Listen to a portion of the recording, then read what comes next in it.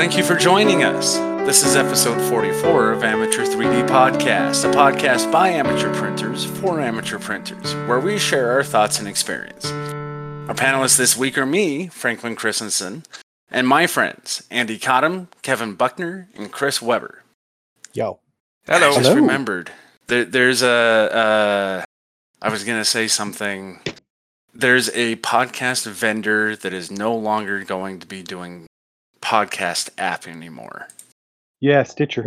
Stitcher, that's it. Stitcher is going away at the end of August. So, yeah. If you're running an Android device, use Podcast Republic. That's my favorite.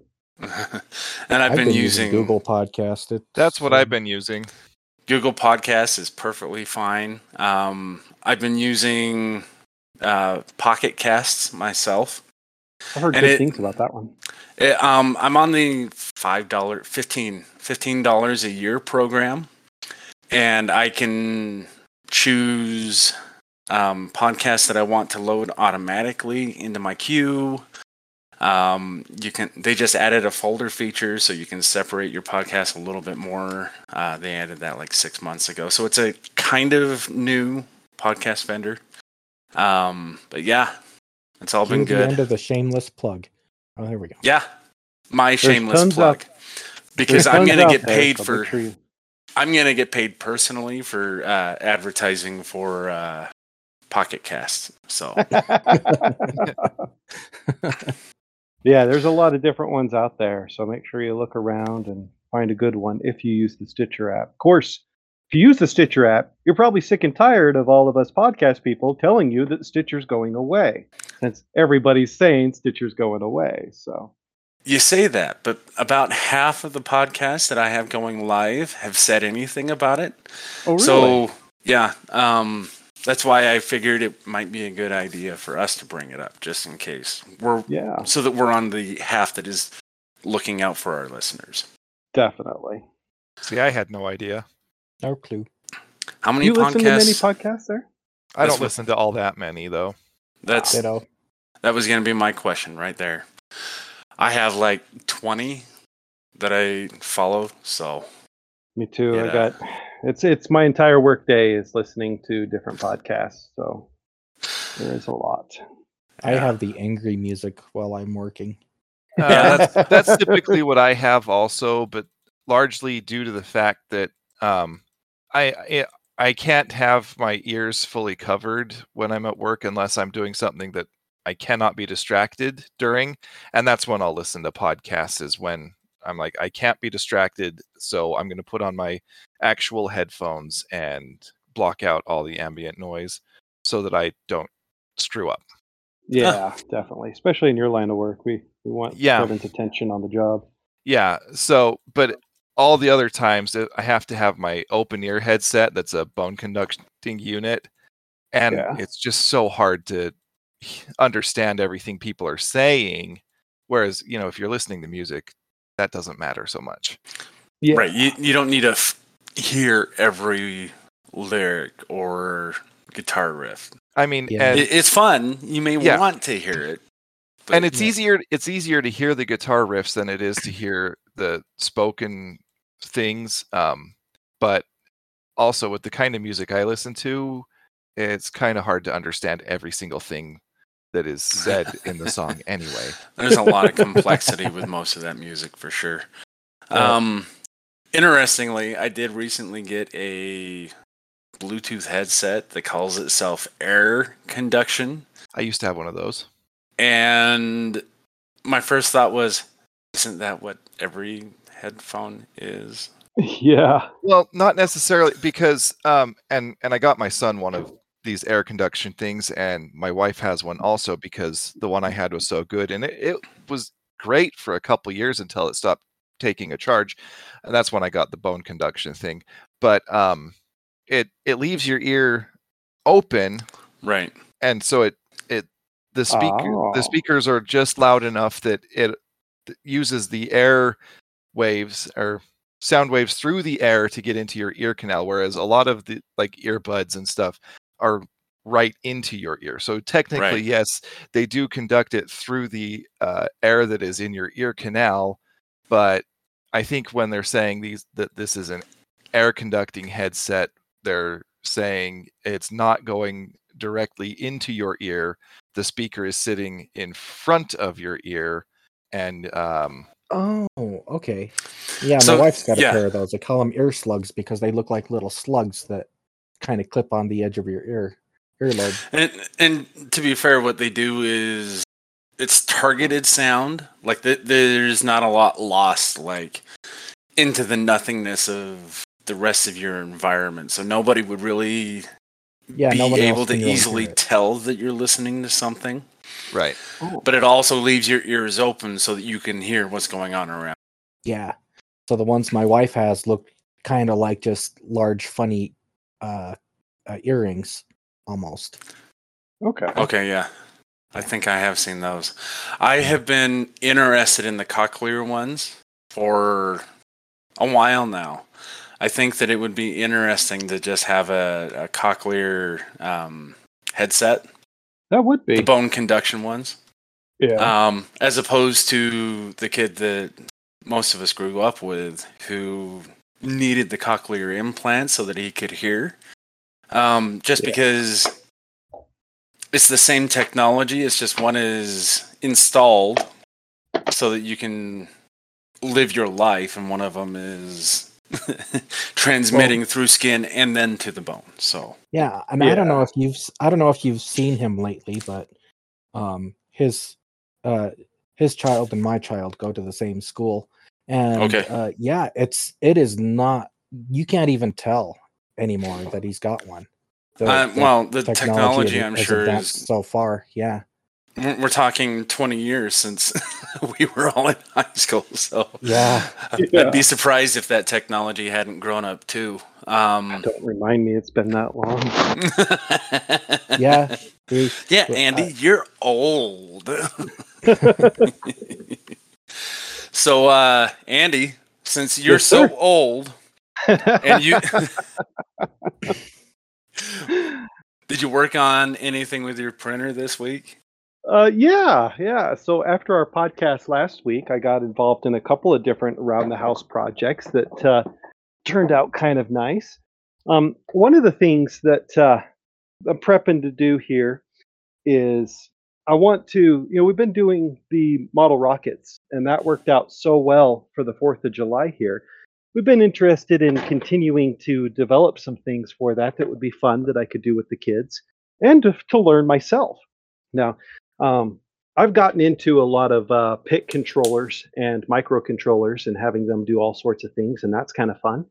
And so we thought it would be fun to let's put one on a rocket here with a gyroscope on it, and that way you can sense the movement and stuff, and use a little not solenoid actuator to be able to control a control surface on it, and see if we could do little things like spin control and stuff like that. And so we're kind of moving that direction. I got some small microcontrollers and stuff ready to go, but one thing I don't have is a very good power supply for stuff like that.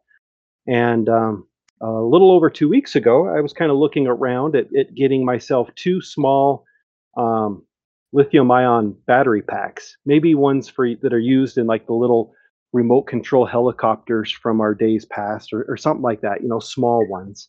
And I came across something that I didn't really know they made. It makes total sense that they do, but I didn't know it. And that is button cell batteries with normal lithium ion chemistry on the inside. So I've got button cell batteries. These ones here I picked up are the 2450s. So they're the much larger ones. They're not like the 2025s or the 2032s that we always see. All that 3 volt, right? nomenclature means nothing to me, by the way. Oh, really? Those are the ones that look more like a quarter. For Okay. those who have had to replace the quarter-sized batteries. Okay, gotcha. And so the ones I got are a little bit larger around than a quarter, just a little bit, and they're about the size of maybe 2.5 quarters stacked on top of each other. But this is a normal lithium ion cell, completely rechargeable and everything. Playing around with it, after I got one, it holds about 80 milliamp hours on the inside, which is pretty awesome for a battery that's that big. Now, a lot of the batteries that I've used are the 18650s. And you guys have probably seen, we've gone camping and stuff. I've got a lot of these little flashlights here that take an 18650. And a while back, I bought a bunch of these 18650s. They were out of China. They claimed to have 5,000 milliamp hours, which is impossible. Most really good production cells are around 2,800. Sometimes you can get a little bit more. I've got a couple that were up to 3,000. And one of the things that I myself enjoy doing is when I get a battery pack that goes bad, I like to pull it apart, pull out the cells, find the bad cells that go bad, and then I keep all the rest of the cells for projects. And so That's a lot of these, project. yeah, but these cheap ones from China only have about 400 milliamp hours in them when you test them. They're really crappy. They didn't But mean 5,000; they meant 500. Yeah, exactly. But inside of these little torch flashlights, they will last. They've got a good like 10-minute burn time, full power on them, which is perfect for these little flashlights that you use that I give to the kids and stuff like that are really super bright, and that's a lot of power. So finding these little button cells that are 80 milliamp hours is kind of like opening doors for smaller projects. I could take two of these, stack them on top of each other, and have a voltage cutoff around, what would it be, 5.2 volts or something like that, so I don't hurt the cell. And bada bing, bada boom, there's something I can run into a voltage controller for whatever projects I'm using, and it has practically no weight to it. So one of the things about these cells, getting into the 3D printing stuff, is I didn't want to buy a charger for these cells. These are normal lithium ion chemistry and can be charged with a normal lithium ion battery. So I wound up 3D printing something about the size of an 18650 that can fit inside my charger, that I can then put these coin batteries inside. It looks like a pencil sharpener for our visual listeners. Yeah, and put inside my battery charger and charge it like a normal cell, which works really good. So that Nice. that was kind of Yeah, nice to be able to sit down and 3D print, exactly something that I would need to have this work. And I used the little strips of not NiCam, nickel strips that you use to make battery packs, where you spot weld onto these batteries as my contact plates for this, and it worked out really good. So that was one project I did. Yeah, we saw Another project. What's that? we saw the pictures you posted with that mounted in the battery pack. Looked like it was a really good fit.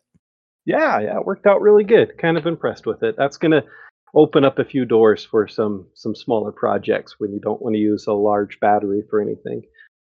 One of the other things I wound up doing this week is my littlest son has got one of those little tiny push pedalless bikes that's supposed to help you learn how to balance and stuff.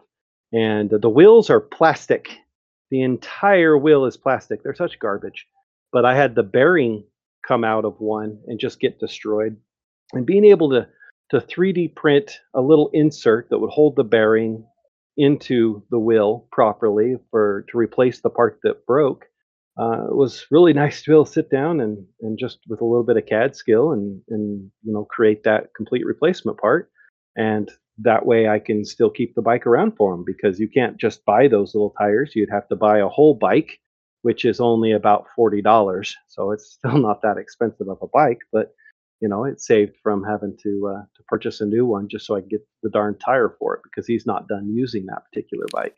Sure. But I put that together and printed off some interference parts, one for the bearing and the one for the outside of the tire where it makes contact with the tire itself, and both fit really good. So I printed the entire thing and worked just great. He's been riding around on it. Printed it out of PETG, so it's a little bit more durable because it's going to have some compression issues. And I printed a good part of it where the bearing sits and transfers the force to the wheel, solid plastic.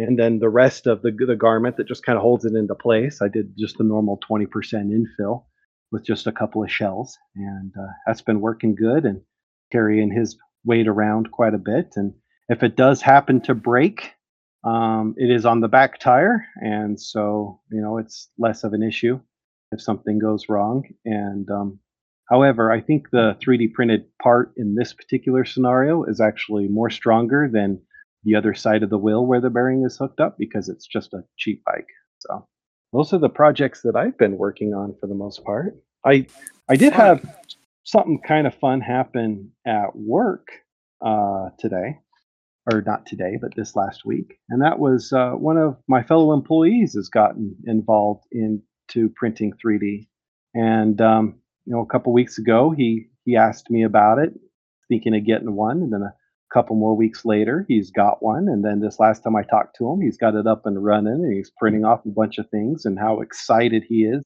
how neat it is, and how many problems it's going to solve, and he was asking for recommendations on 3D CAD programs. So I pointed him to a couple of the ones that you guys use that are for the most part free to use and good to learn right off the bat, and he's going to run with that now. So I think I'm sorry, my brain just melted. I don't know where it went, but yeah, that's what I've been doing. That's cool. Might wanna- Along might- those lines, my Might want to little check brother, your earphones to make sure that they're not full right now. Full of brain. Yeah, that would explain a few things. Well, along those lines, my little brother just barely got a 3D printer. He delivered to his place in this last week, so he's gonna get it set up. And he was asking recommendations, and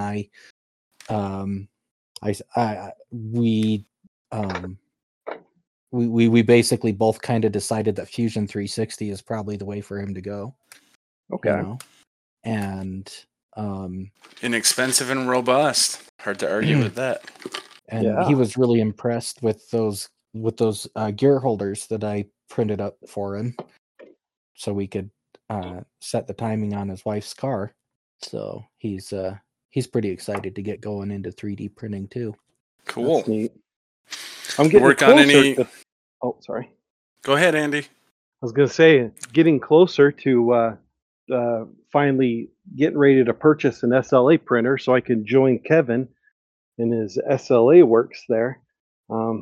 Probably 2 weeks from now, 2 more podcasts from now. Nice. Kevin's going to have to help me figure out all the problems he went through so I don't have to go through them personally, and that'll be fun. You get to find Excited your for own that. problems. Yeah. Yes. I'm good at just Um, making problems. I don't have to find them myself. I can just make as many as I want. You just sit there and they find you. You may want to move your setup away from the laundry room though, because they put off fumes, so it may make your laundry smell. Yeah, that was a big concern of mine. But Kevin was telling me about the system he has on his for dealing with the fumes and how, not so much of a problem that is. So I'm banking on whatever one I get to have a similar filtration to what Kevin says that he's using on his.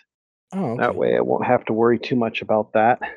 But if Fun, it does become a problem, I bet I could come up with a way to integrate a ventilation system right into the exhaust for my dryer. I was just thinking that. It's not like you don't have the resources to print a splitter No kidding. for your ducting. Yeah. Not Put a only little that, it's forced air fan on it. And it's pretty cheap to get an inline fan on those too. I mean, down at the local hardware store, they're only like $10-$20 to get one. And he's got the motors and the resources to build his own fan if he wants that. That's true. That's true. So, Chris, have you Uh-oh. done anything with your printer this week? No, not with my printer. It's been a crazy week. So, I mean, everybody knows about last week where I printed the gear holder for my brother's wife's car. But that alone did not put the cam gears in the right place quite.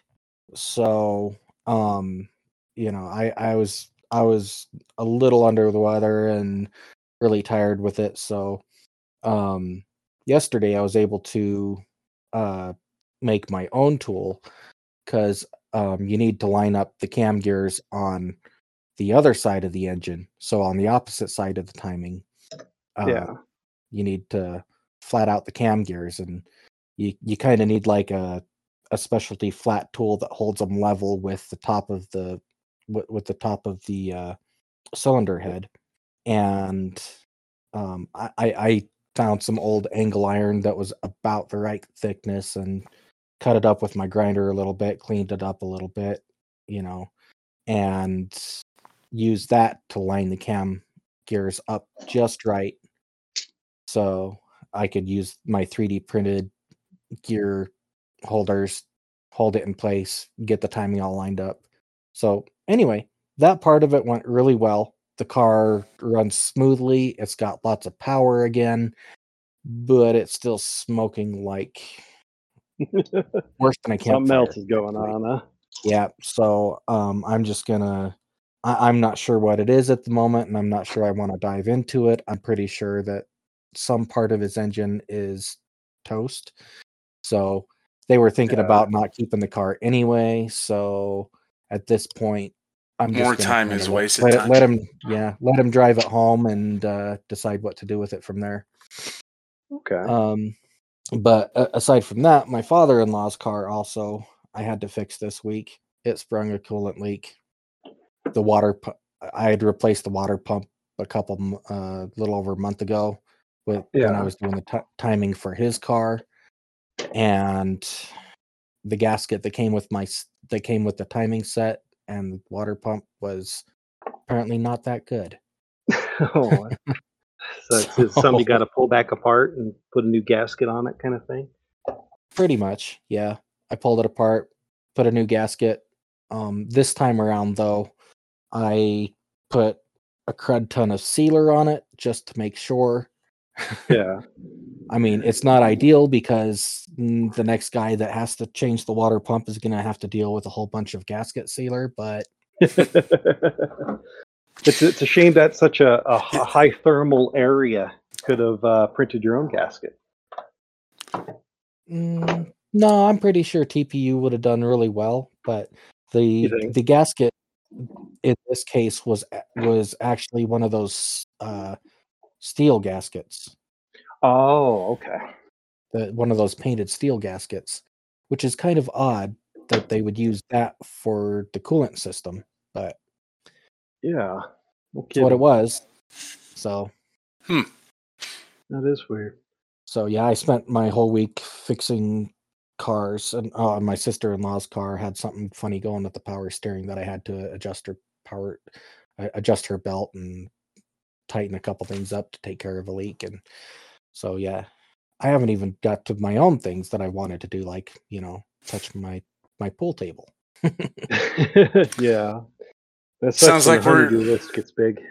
Sounds like we're almost out of the pandemic, You're back to the normal load of family members demanding things from you, Chris.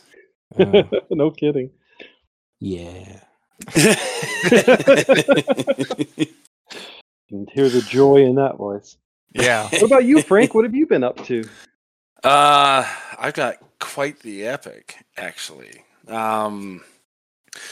So I had an issue with a game and I'm gonna name names here, Ubisoft. Sucks on computers. So I've been having issues with the game, and I've followed every detail I could online. And being a techie for most of my life, I just blatantly ignored everybody that said, "Oh, reset your Windows 10 and that should fix the problem," because that's not a fix. And I've dealt with it for 2 weeks, trying to figure it out, and it just kept nagging at the back of my head. These people thought that it was a fix. Nothing else is working. I was like, okay, I'm going to go with the nuclear solution, even though I don't expect it to be a solution. And so I reset my machine. The reason this is relevant is because I archived off things like the podcast and my STL files and all that, but I had to rebuild my software on my computer. Okay, so when you say you reset, you're not talking about power cycling. You're talking about reformatting the hard drive and starting over or something, right? Complete back to zero for my operating system. Oh. And as a techie yourself, Andy, you know as well as I do that that's not a solution. No. And it wasn't. I have the same problem. I actually have more problems with their software now than I had before the reset. Yeah. Which if I had really thought about it, I could have foreseen. And their tech support is just absolutely atrocious. Yeah. They ask for feedback and then ignore you until you submit a new ticket. Which is why I'm so angry at Ubisoft. Anyway, so in the process of, I also have been reprinting some of my sheet clips that I did a while ago. Okay. The TPU part broke, and then while I printed off a new TPU part and printed it at 100% instead of probably 20 when I did it. Okay. And when I was reassembling it, the PLA part broke. Oh no. And so I went to reprint it, and I ran into an issue that I have a couple of times. When going from TPU to PLA, my machine complains until you disassemble the whole carriage and clean it and reassemble it. Oh no. Wait, let me put one thought in here. Are you preheating for TPU when you still might have PLA in the system, so you bake the PLA at the higher temperatures? The TPU I've been using actually prints at the same temperature for both. Oh, okay. Okay. Yeah, that's one of the things that I have liked about the brand that I've been using. That is convenient. I threw shade at Ubisoft. I'm going to praise Overture materials because I just love Overture for whether it's TPU or PLA. And even their PETG has been decent for me. I just haven't had a lot of need for the PETG, but they've been great across the board for me. I think I've got a bunch of Overture too, and it's not bad stuff. Anyway, so I took advantage of the computer reset because, well, it wasn't an intentional advantage. I lost all my profiles for Kira. Oh, okay. Okay. So it's like, well, I have to, baby my printer a little bit anyway. I'm just going to restart from zero with Kira. Yeah. And that has actually gone fairly quickly. It only took me 2 days to get it dialed in instead of the week that it has in the past. Still a little bit of under extrusion, but I think that I can figure that out with a couple more small adjustments. I finally got the hard part of the clip together, and I got it tied together and put back on the sheets. And yeah, that's everything I've done 3D printer wise in the last 2 weeks. Personal drama, which our listeners don't need to hear about, but you guys got an earful of before the podcast, adding to everything. It's been a busy couple of weeks for sure. Yeah, it sounds like it. You've had a lot going on. Going back to your printer, since you redid the entire, since it got a brand new profile and still hunting down the under extrusion problems, have you ever checked to see if your steps per millimeter are correct on the printer itself? That you're actually, when you tell it to extrude, say 100 millimeters, you are actually extruding 100 millimeters? I have not. The way I've been attacking it with my printer, because there's some complexity with adjusting like steppers and that sort of thing. It's still the OEM flavor of Marlin on the printer. And it's a little complex to get that changed out. And there's a part of me that's torn between it works well enough. Do I really want to mess with it? Okay. So I just attack the under extrusion with things like the flow setting in Cura. And that's how I've gotten, in the past, I've gotten really good prints Okay. like consistently. So I just need to carefully up it from here to get that one or two little under extruded parts in my outer wall. Okay. So, There is a hope, maybe in the next little while. There are some new hot end and heat exchanger, heat block, all that stuff. Assemblies that Crealty has. They're okay. a little expensive. They're like $80 for the whole assembly. Yeah. But I keep thinking that if I got two of them and rigged them up with quick connects right at the carriage, hmm then I could set myself up with a work area on a heat power supply so that I can adjust the heat on it and Okay. position it how I want it and clean it and get it all set up so that then when I do need a clean, I can just exchange the carriage or the hardware on the carriage, continue to Okay. use my printer, and then take my time in cleaning the old one. Okay. It's not so inconvenient that I can't just, leave it connected and warm it up with my controller from my printer right now. So it's doable. It's just, I wish I could just remove one and put the other one in, tram, and be good to go. Yeah, it takes the whole unit out of commission when they're having to clean it. Right. And that's where I am on that. Okay, that's good. Still seems like you have to clean it a lot though. But it could just be the type of extruder that you got. Well, and I've had to disassemble and clean it every time I go from TPU to PLA. That's crazy. And I don't know why. There's a good seal on. There's a little bit of Bowden tube between because it's a direct drive extruder. Yeah. It's 80 millimeters of Bowden tube between the extruder and the nozzle. Okay. And the way I did it this last time is I added an extra 1.5 millimeters. So it compresses into that tube for the nozzle. Yeah. And so it's got a good seal there. It's got good pressure from my extruder. If I do get the new assembly, I'm also going to get new extruders to go with it. Okay. But I just don't know why it complains so hard whenever I transition.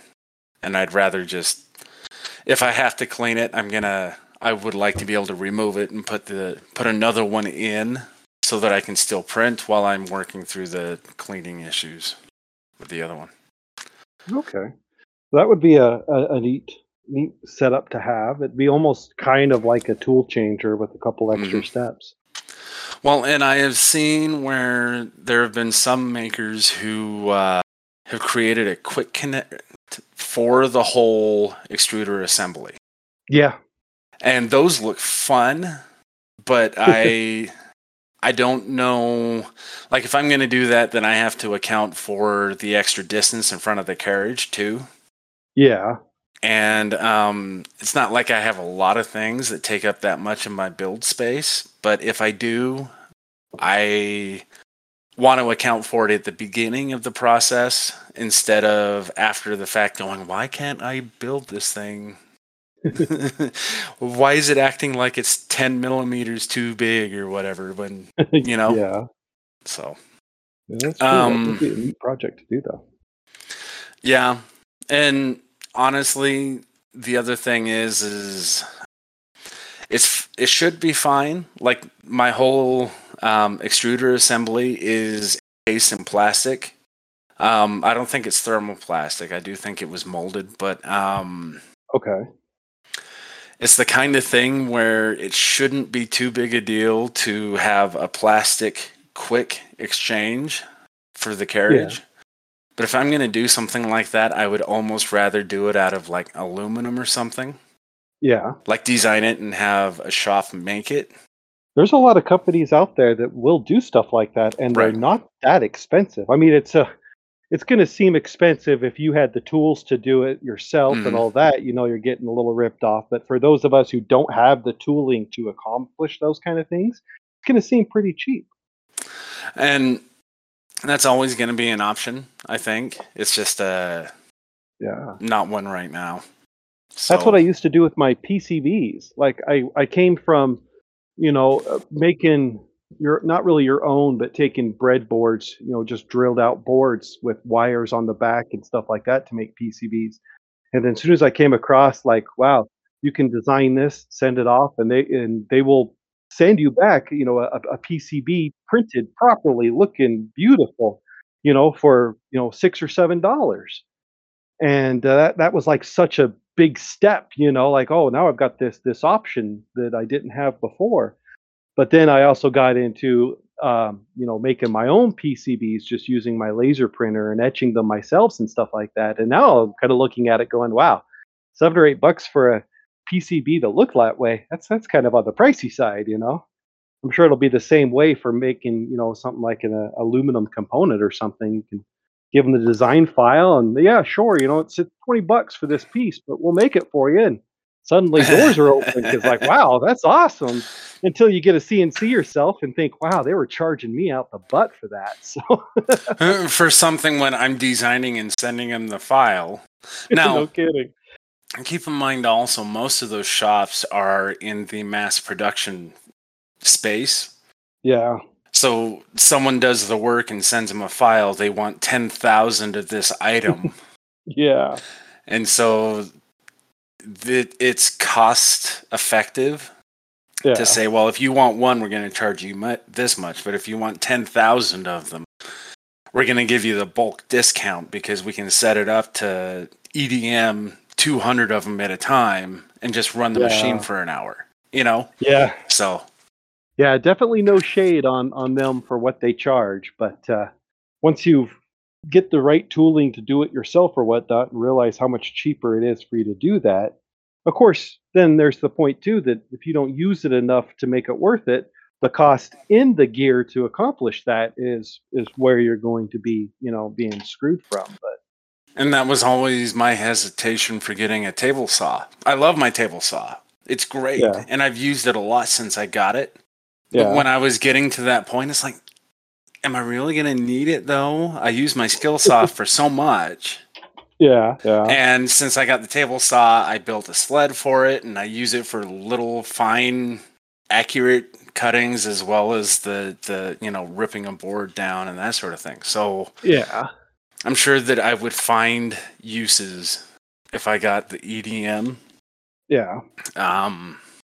Or the I know mill, that's on my. however I my decide to do that. My other problem is my workshop is the size of a one-car garage with shelves on both walls and Oh, a stop toolbox in bragging the about back, how much so- space you got. Yes, just because it's bigger than your workshop doesn't mean I have a lot of space. No. Yeah, then there's Chris. He's got Oh. a 2-car garage with a bunch of storage in it, so he's actually got less space than we do, even though he's got a bigger building Yeah. than we do. So I don't know how that's supposed to work out. That's my own Yeah. fault. Fair. I didn't want to come out and say specifically, Chris, you've got no one to blame, but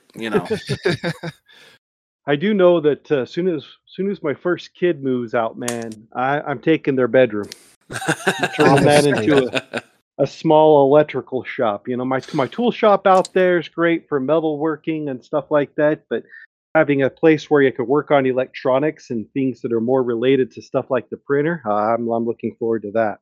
Yes, set your sir. printer up with its That own is the work main button. things my office is used for. Yeah. So Kevin, Yes. what did you do this week? Oh, I've done so much this week. So first off, I printed that headphone holder that you sent me a link to, and in trying to get the screw into it, I kind of broke the screw. So I was like, I need a new option, and so I printed up actually one of those Fibonacci hooks that we had been talking about a couple weeks ago, Mhm. and it's doing the job. It's holding the cord in a good position, and it's a place where I can have the headphones set down so that they don't get destroyed. And it's great. And then And it's easier. There's no Right. no assembly required. right. And then after that, I am the DM for my son's Dungeons and Dragons group, and so I went on Titancraft and designed miniatures for the 4 members of the party, and then I printed those off on the SLA printer, and I also started printing dungeon floor terrain on the SLA printer, and then said, "Wait, why am I wasting resin for this? This doesn't need to be high resolution." So I got a bunch of those printing on the FDM printer, and then I printed up a dozen dire rats and a chest and a mimic on the SLA printer, and then on the FDM, like, it was getting to be Thursday night, and I was like, I'm not going to have everything done in time for the game on Friday. So I went on to Cura and I cranked up the resolution, and I printed up some barrels and another chest, and they turned out beautifully. Like the detail I got on those was extraordinary. It was almost what I could get with SLA. So I was very well pleased with it, and that's what I've done. Was What? that the 1.2 millimeter extrusion, or The 0.12, yeah. yeah. It was phenomenal. You did It- 0.12 layer height? Yeah. No, point what Yeah, no, 0.12. 0.12. Yes. Yes. That's impressive. That's impressive. That's Oh, wait. what my printer does that. That's the Okay. high resolution from my Yeah. print. I'm thinking 10, a multiple of 10 off. My mistake. The system high resolution. I'm pretty sure I can print at 0.0 whatever. Yeah. I just don't. Yeah, and I think that's what I heard is not because when you see like, because I print pretty much everything at 0.2, and when I want better quality, I'll use 0.1. But when you say like 0.1, I'm thinking 0.01, and that's why I'm like 0.012. Wow, that's Andy is bad. that's a very skinny layer height there. Andy is bad at math. Yes. Yeah, that's the Z hop that I go up by when I do the Z offset. It's 0.01. A tiny amount. Sometimes that's all it takes. It's literally 0.01 between it being so tight to the build plate that you can only see the shadow of where it was printed to you can see some color. Oh, I thought when you said Z hop, I thought you were talking about the Z hop setting. My bad. Well, the on my controller it's called Z hop. You can adjust it manually, but when it's in Cura, it's the offset. So you find it on the controller, or at least I do. I find it on my controller, and then I set it when I get it right.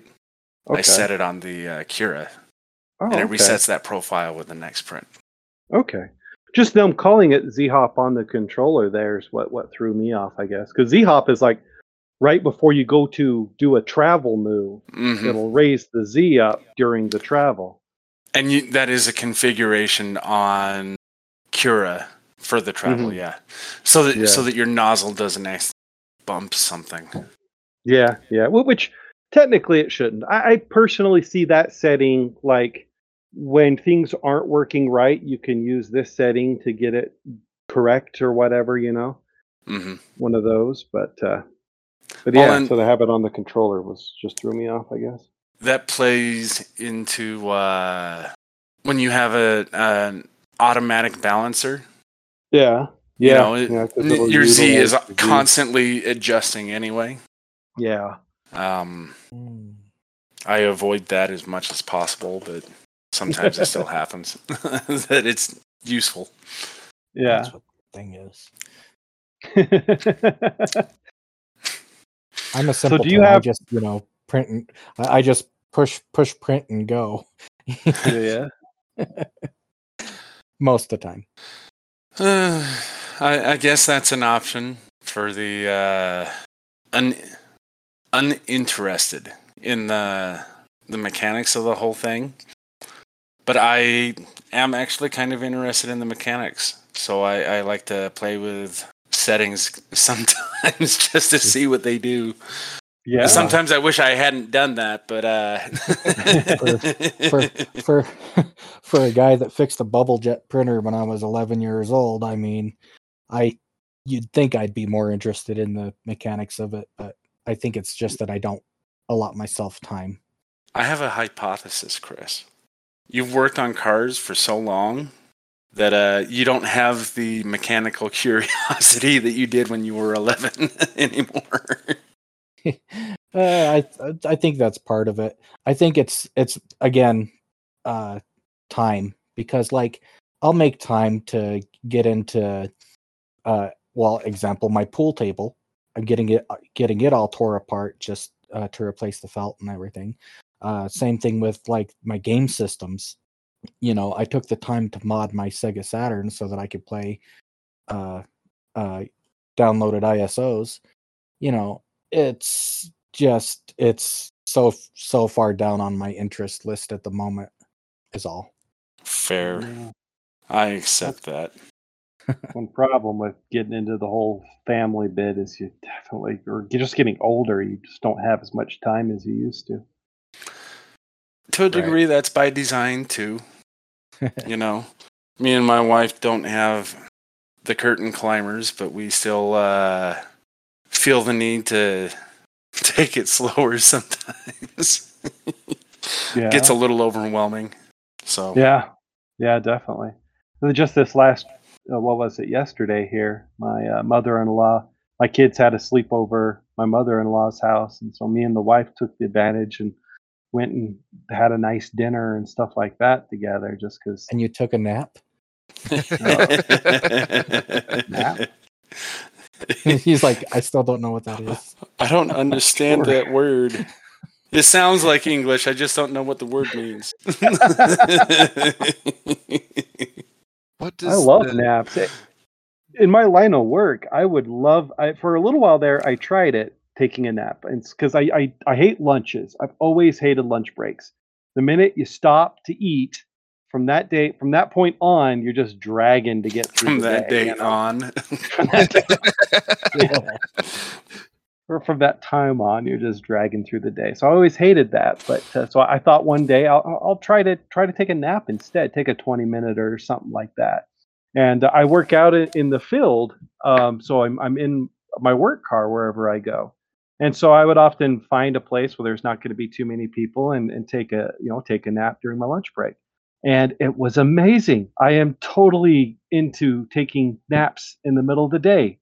20 minutes is nothing time wise, but oh my gosh, it changes the whole rest of that day. Feels like a brand new day, It's almost like those Spaniards knew what they were talking about. No, that's going a little too far. But at one point, from the outside perspective, this guy comes up. I mean, I've seen it tons of times with like UPS guys. Well, you'll see them parked out in the middle of nowhere, and the driver just sitting there, mouth open, just gone, taking a nap. And the first thing you think of is, that's just someone milking the clock, taking advantage of the system, blah blah blah. It's a very American attitude at work there. Yeah, and I got accused of that at one point of slacking off and taking a nap, and so now it's like, I guess that's the end of that. Not because work had a problem with it. All I did is explain myself. Look at the time frame I was during my lunch break. It was not a problem, but just the idea of someone having that perspective of me kind of makes it so. Yeah, I'm not going to take naps anymore at work. It makes you look like a bad employee. And so just that appearance alone is enough to say, I'm not going to do it. That's unfortunate. I think that's a poor industrial mindset. But sure. I agree. but it's the industry I'm in. So yeah, kind of have to work with what you got. And my brother actually, he thinks he got fired because they had a problem with him taking a nap during his lunch break. Yeah, okay. Like he was in the break room, curled up in a corner, just took a 20-minuter before he went back to work. And they decided that if he had time to take a nap, he had time to be working. That's one thing I would love to change, because those times that I did take a nap during the lunch break, like I say, it just changed the whole last part of that day. Was like a brand new day. I was more productive. I felt better. Just your body feels rested. That 20 minutes is like the equivalent of an hour to 2 hour long nap, with the effect that it feels like it has on the body. Well, and there's actually been a lot of study around the idea. Our ancestors, for instance, 400,000 years ago, slept on different schedules, and it was not it's believed to have been a hangover from that. Like, it's all a hypothesis. We have no way to prove it from the fossil record. But it seems like it would make sense from a proto-human perspective, where if a couple that sleeps on different schedules, or even a tribe where half the tribe sleeps on a different schedule than the other half, then you've always got somebody up and aware, and you've always got somebody getting rest. Yeah. I'll tell you what, though. Early risers get together with night owls and all of that for that reason. Well, you guys know I'm a night owl, and getting a job on swings has been a game changer for me too. I bet, because that fits your schedule, huh? Yeah, I am working when I am naturally up and aware, and I don't end up losing the first 2 hours of my day trying to get up to speed with everybody that's normally up at 5, 6 in the morning. Yeah, because I know we've always given you a hard time and stuff. When we go camping or whatever, you're the one in the tent until 2 in the afternoon and stuff like that. But it really is a thing for you. You also can stay up all night when folks like me. I'm hitting it pretty early, But that's awesome that you've been able to find a position at work that is better fits your schedule, because you are one of the ones that is more on the extreme for the night owl side. And I've been so much more productive on swing shift than I was on day shift too. And I retain information and stuff so much better as well. It's really a big difference. That's great to hear. Yeah, that's nice. I forgot that your job was swings, to be honest. But yeah, we should know. I feel like it shouldn't be looked down on people that can pop in a 20 or 30-minute nap for their break times, because it is so beneficial. It really is. And when it comes down to productivity, if you can justify giving somebody 20 minutes to take a nap and get an extra hour or two of engaged work from them, you would think that the calculus would be easy for those businesses to be like, yes, take a nap, 30 minutes. You can see that a lot too, in like with people working at home and stuff, that there were a lot of people whose productivity really did go through the roof, but yet they still demanded you to come in and all that, which took the productivity for those folks way down. The numbers are right in front of you, but they're so used to just these standards that don't really apply anymore. Well, and companies are trying and people are pushing back, so it'll be interesting to see where the chips fall, for sure. Right? Yeah. Yep. If your job can be done from home, why not? Exactly. Yeah. I do wish that my job could be done from home. Just bring the analyzers home. That's all you need to do.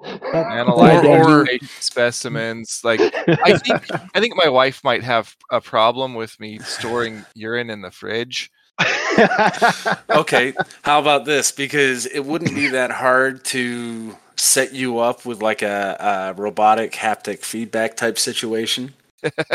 where you are still controlling the robots, but they are in an enclosed space where the samples are within reach of the machine that they're going to be used for.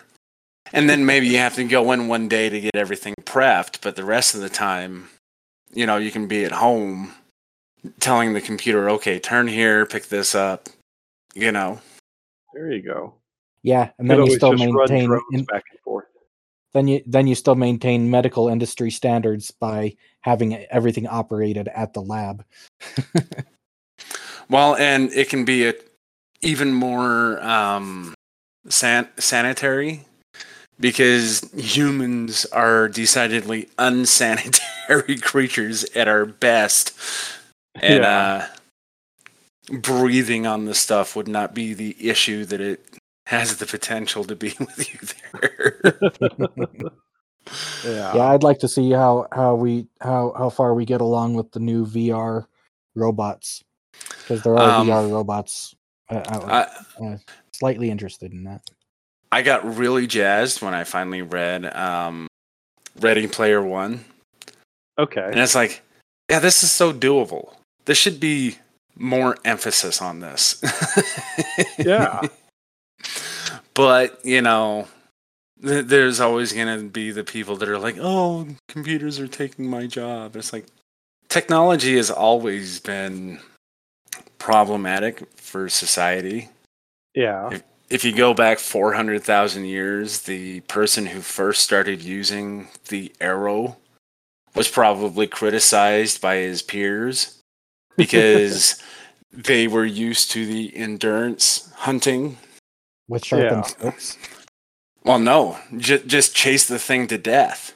Bludgeon it with a rock once it gives up. No. So four-legged animals have a decision they have to make. They can breathe or they can cool down. Mm-hmm.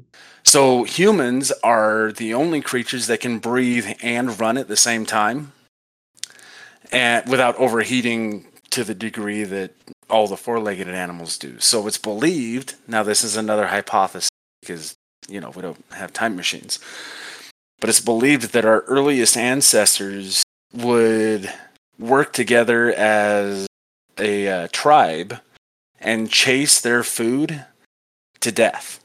Yep. And it's evidenced by tribes currently doing this. Yes, it's still a practice with some of the modern day tribes.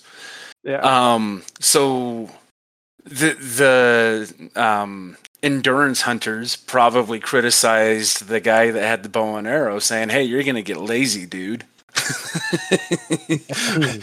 You don't need that tool. You need to chase your food to death, just like the rest of us." And while they were out chasing their food, he was bringing food back to the tribe. So probably, yeah. Or she. Let's be honest. It could have been a she that decided, hey, you know what? This animal could turn and gore me, but if I put an arrow in its heart instead, it's not going to gore me. Yeah. We're more talking about the evolution of the atlatl, and then again the bow after that, and then it all applies. Surprised that the atlatl came before the bow. The atlatl just seems like it would have been a more complicated thing to use than a bow. Well, I don't know about that though, because you think about the bow and it's got a string that you have to. It's more complex to make a bow than it is. It's more complex to string the bow and all that. Whereas with an atlatl, it's like, okay, I can throw it like this, or I can build a lever that would let me throw it a little harder and farther. Yeah. So it makes sense that the spear, and by proximity, the atlatl would come before the bow and arrow, just because of the complexity. Right. I mean, I've got this broken stick. I wonder if I can use it with my spear versus I like how that tree looks springy. I'm going to put a string on it and see if I can find myself a tiny spear to put on it and see if that gives me more. Got a very good point. But yeah, it's been that way about technology. The people, the older people that are confused by the new complexity of the new technology is always saying, "Oh, you don't need that." I could be misquoting, but I believe it's Aristotle, was like, why would we want to start writing things down? People are just going to forget stuff if we write it down. Yeah. And the same argument was made about the printing press and the radio and the TV and the, And now we have 3D printers. We can literally make our lives so much easier just by printing whatever we need. Right. Got your own production right at home. it's going to destroy the economy.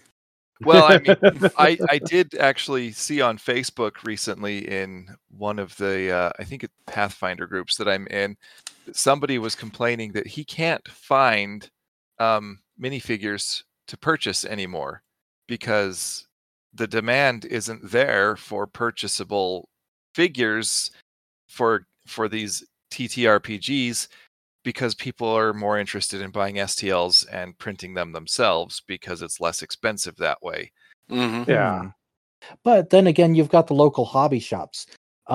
Maybe we could interest local hobby shops into having their own printer for. Well, but his complaint there was that he's like, yeah, I can get the packs of things. He's like, but I just need a bunch of goblins, and all I can get is 2 goblins in a pack that's got a whole bunch of other things that I don't need, and it's more expensive than I want to pay for just 2 goblins.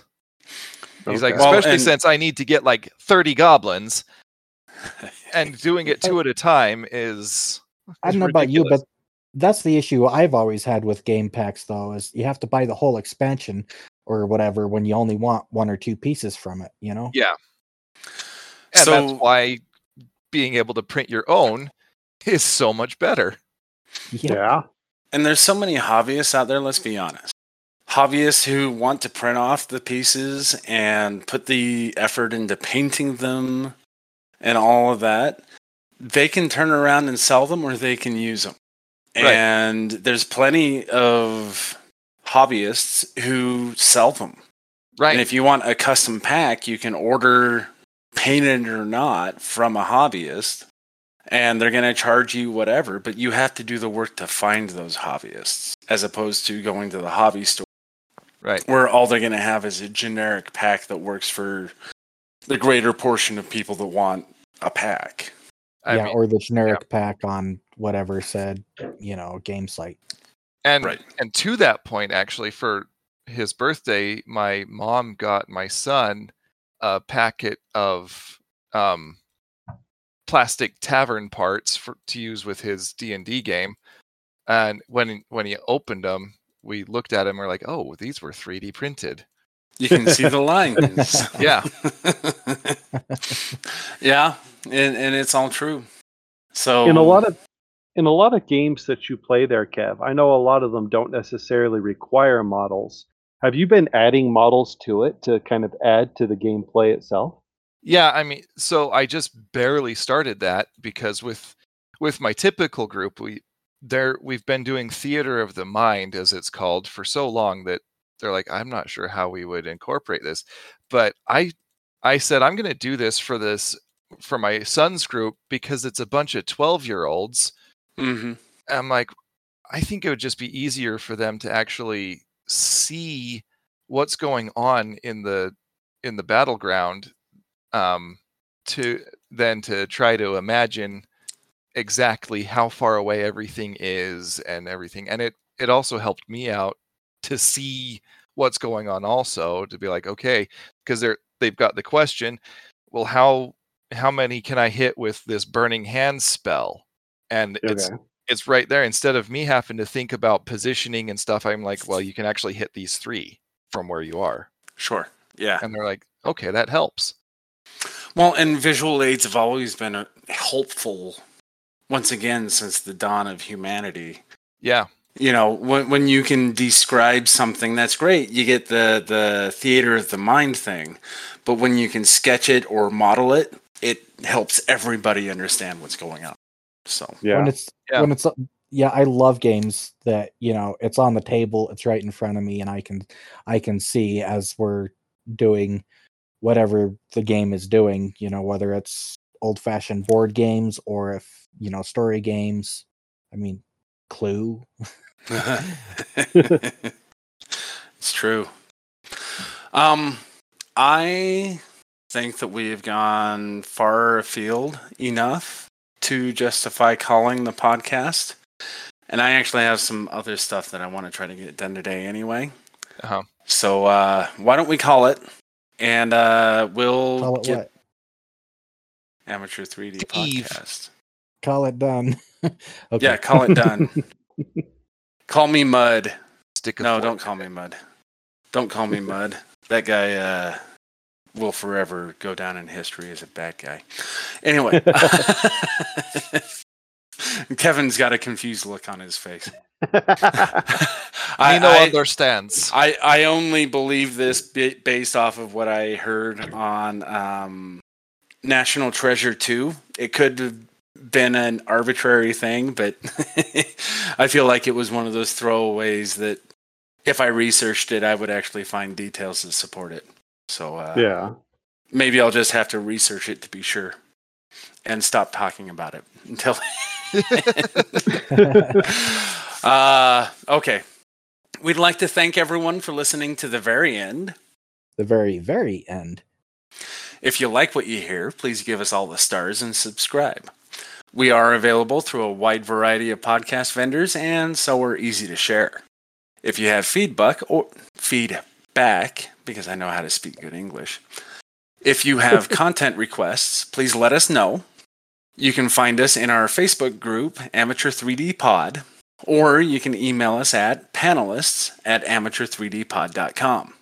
For individual feedback, you can email us at Franklin, Kevin, Andy, or Chris at amateur3dpod.com. Kevin Buckner is the one that wrote the music for this and every episode, except for like one or two. I don't think I went back and edited for those. OpenAI's Whisper is the one that completed the heavy lifting for the transcripts, which you can find linked in the description. Our panelists are me, Franklin Christensen, and my friends. Our friends. We're all friends. Kevin Buckner, Chris Weber, and Andy Cottam. Until next time, we're going offline. Keep your fep tight. Use hairspray. When my printer sucks, I use it to clean the carpet.